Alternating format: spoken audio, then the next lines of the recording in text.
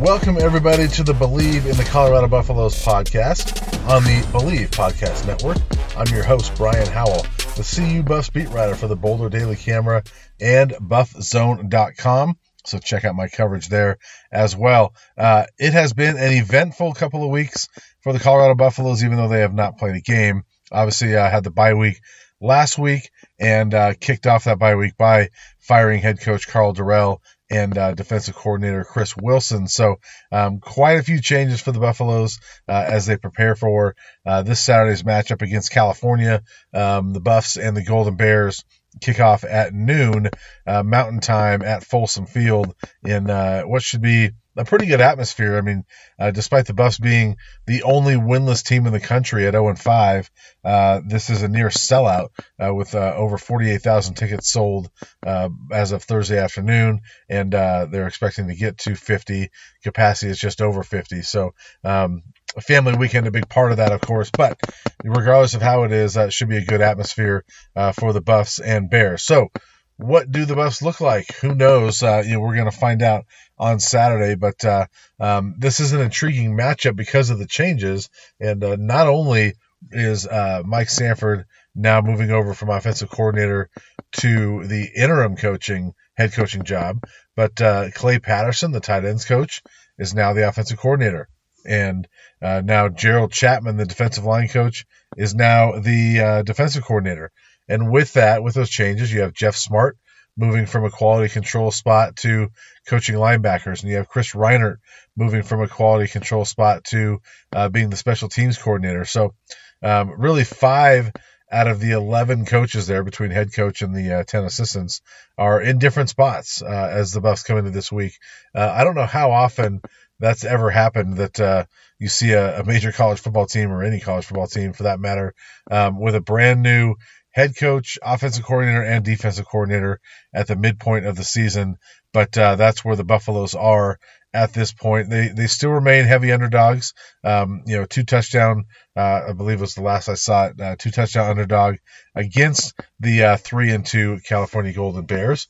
So we'll get more into that here in a second. But first off, football is back, and BetOnline remains your number one source for all your football betting needs this season. You'll find the latest odds, matchup info, player news, and game trends. And as your continued source for all sports wagering info, BetOnline features live betting, free contests, live scores, and giveaways all season long. Always the fastest and easiest way to bet all of your favorite sports and events like MLB, MMA, tennis, boxing, and even golf. Head to betonline.ag to join and receive your 100% welcome bonus with your first deposit. Make sure to use the promo code BELIEVE, that's BLEAV, to receive your rewards. Bet online, where the game starts. All right, so for the Buffaloes, it's going to be very interesting to see what happens this week against Cal. The Buffs obviously have not played very well to this point in the season, and that's why head coach Karl Dorrell was let go. It's why defensive coordinator Chris Wilson was let go. This team has been blown out every week. The first 2 weeks, at least against TCU and Air Force, they were in the games for the first 2.5, 3 quarters before getting blown out. But the last 3 weeks have just been, hard to watch. I mean, they go to week 3 up to Minnesota and they lose 49-7, I think the final score was. I forget. They all run together at this point, but it was 49-0 at one point. And then you've got the UCLA game that, they brought it within 2 scores at one point late in the first half, but UCLA was, they had no problem, destroying the Buffs on that day. And then Arizona, which is a fine team. They're not great. I'm not even sure they're going to be a bowl team. They just blew the doors off the Buffs in week 5. And so this team has a lot of work to do, and it's going to be a dramatic turnaround for them to beat somebody. But can the changes they've made this week actually do that? And, I think they possibly could. The biggest thing that we've heard, the main buzzword around Colorado this week is energy. And there's been lots of it, just a ton of it. I mean, for the first time ever covering this team, we've been allowed to come in and watch some of practice during the season. That's never happened in my 13 years. Mike Sanford allowed us to be in there for about a half hour at one practice last week, and then for about 40 minutes or so for a practice this week. And you can see it. I mean, this team has got a ton of energy. There's just a change in the way they're practicing. Tight end Eric Olson, redshirt freshman, told me, look, guys want to come to practice now. He goes, it's a lot more fun to come to practice now than it was before all of this. So how much does that translate? I don't know, but I think that it's a big, big deal when guys are more engaged, they're more interested, and they're having a lot more fun. That's been the emphasis of this coaching staff the last week and a half, and I think it's smart, and you got to capitalize on that. You got to make football fun, and it has not been for this team. And so maybe making football fun makes a difference. I don't know, but I think that you can definitely sense the energy around this team. It's very different as you watch practice, and we'll see. But we'll get into more of that in a minute. But I want to get to play a clip from Mike Sanford from his press conference this week. Really, it's kind of his opening statement talking about kind of the changes and talking about Cal a little bit. And then he was also asked a question about interim head coaches going 4-0 last weekend. Interim head coaches have done a pretty good job to this point. And so he was asked kind of why that is and how that can translate for CU. But here's Mike Sanford. First off, it's game week. We're really excited for this renewed just sense of urgency for us to be able to take the field. The players have been working incredibly hard. I thought that from a bye week perspective, it couldn't have gone better.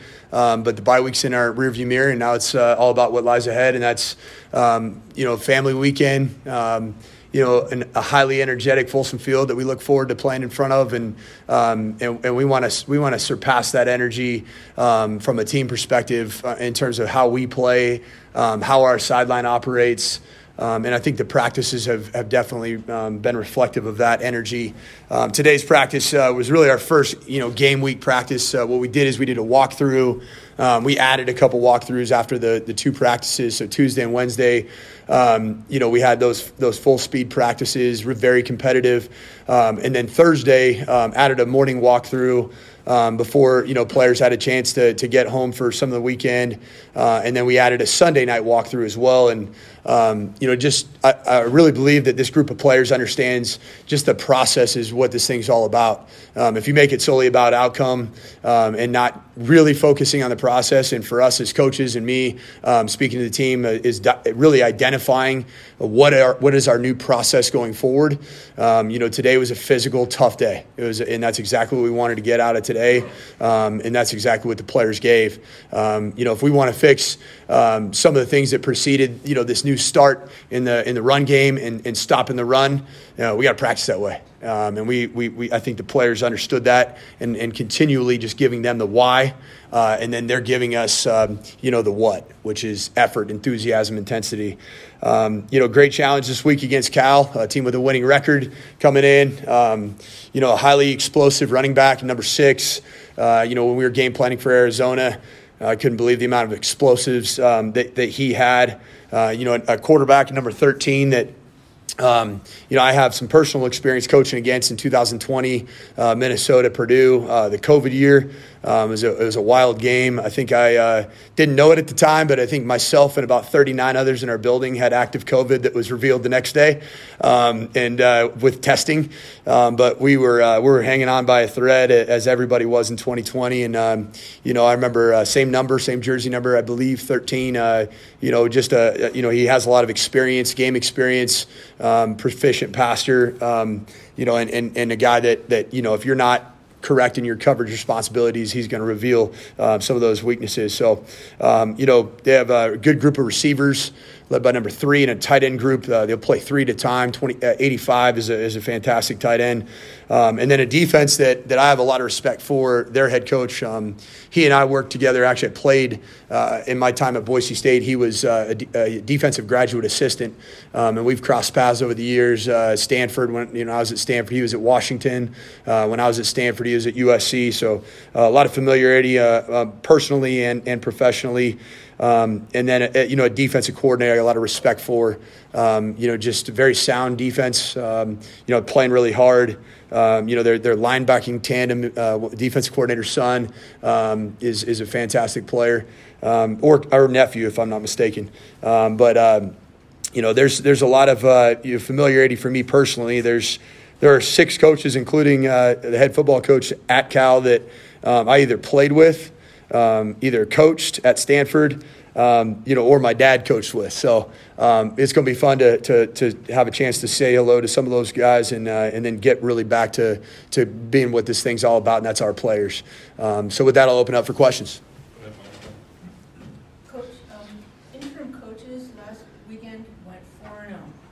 Why do you think that might be, and is it just a fresh voice in the room, or your thoughts on that? Yeah, great question. I mean, I think, some of those interim decisions were made weeks ago. Some of them were made more recently. There's an evolution. There's a process that you need to put in place as an interim head coach. And whether it be, a new voice, whether it be changes that were made, whether you put, as an interim head coach, you put, play callers in the correct, seats and, make the changes. I think all of it can lead to positive growth. But the thing that we can't ever forget is there is an emotional toll on student athletes with regards to change. And that's never going to change. And I think, us having the bye week allowed us to get some of our practices and our process in place. And I really do believe these players have bought into that process. We're not going to really talk about going into this game that, this is the, an interim head coach advantage game, because this thing's about the players. It's not about me, and it's not about our staff. It's about our players, and restoring their confidence, their belief, and their trust in one another and their trust in us. And I see a team that's playing confidently, practicing confidently, and I believe that they trust the process. And that's what we got to continue to do, not just this week, but going forward. Well, I'll say this. It is very easy to like Mike Sanford. I mean, he is bringing the energy. He has he won the introductory press conference. He's won every press conference he's done in the last couple of weeks. He is bringing the energy, and he is doing exactly what he needs to do right now for this football team to get them going. And, again, I don't know if that's going to translate to results on the field or not. We're going to find that out on Saturday, but it's hard not to root for Mike Sanford. I know that the Buff fans are probably skeptical because that offense has not looked great. I understand that, but how much of that was Sanford? I don't know. I think some of it is, obviously the quarterbacks have not played well.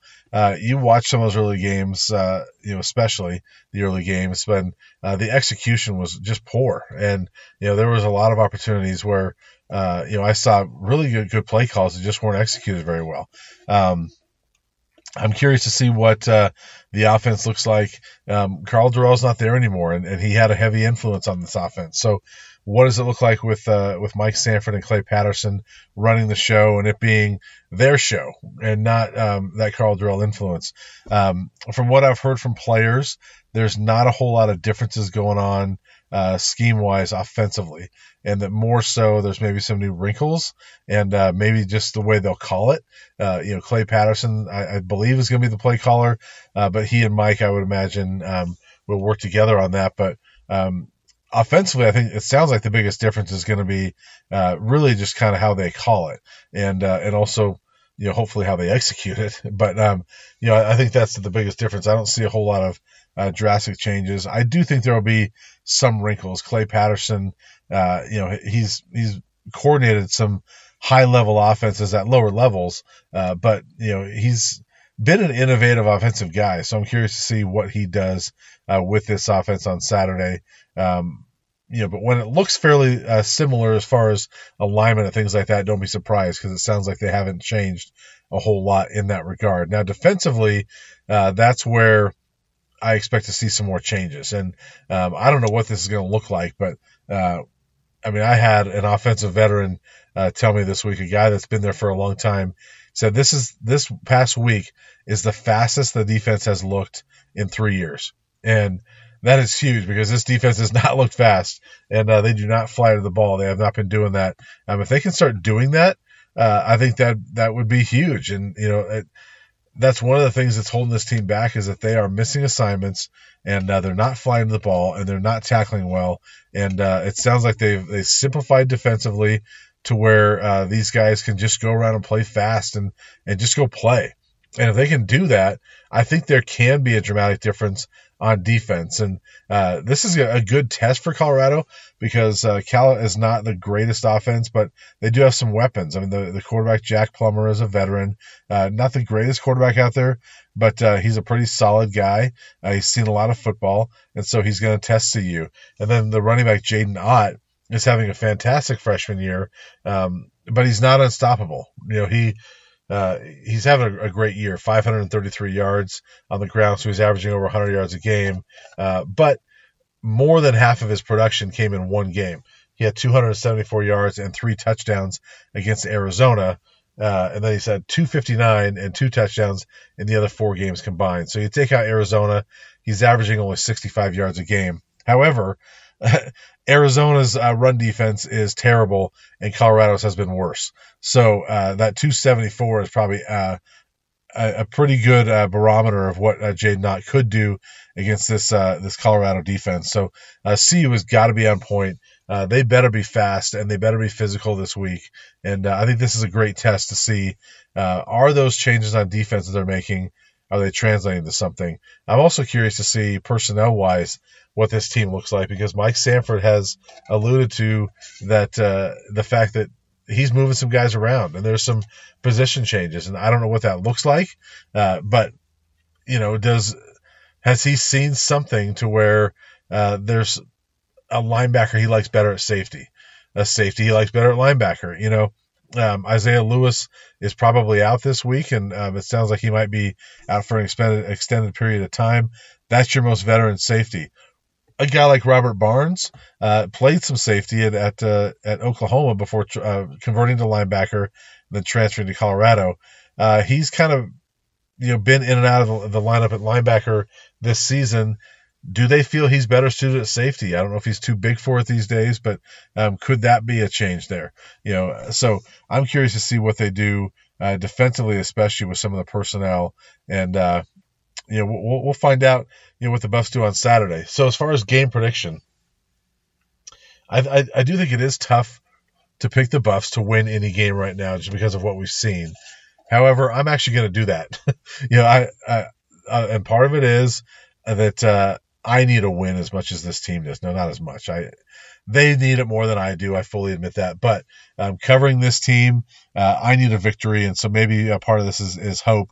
But I will say that if the Buffs are ever going to utilize the element of surprise, it's this week, because Cal doesn't really know what the CU is going to look like this week. I mean, they can look at the first 5 weeks of film, and there's probably a lot they can get from that, but they're not going to know anything about these changes CU is making over the last 2 weeks. CU has the element of surprise here, and they could utilize that against Cal. Cal, not the greatest team. They're a decent team. They could be a bowl team. They're about a 6-6, 7-5 type of team. They're very capable of winning this game easily. They're very capable of losing this game. And I think that CU utilizes the element of surprise. They utilize the 50,000 people in the stands backing them, and I've got the Buffs winning this one 28-27, and I'm only picking 1 point because I can't pick the Buffs to win by more than that, because they just haven't shown it. I mean, they've lost by 23 every game, so if they're going to win, I think it's going to be very close, and so we'll go Buffs 28-27, and we'll see if my optimism pays off and if this team can actually get a victory, because they desperately need one. That's a wrap on this episode. I'm Brian Howell, the Buffs beat writer for the Boulder Daily Camera and BuffZone.com. Check out my coverage there as well. Thanks for tuning in to the Believe in the Colorado Buffaloes podcast, presented by Bet Online on the Believe Podcast Network.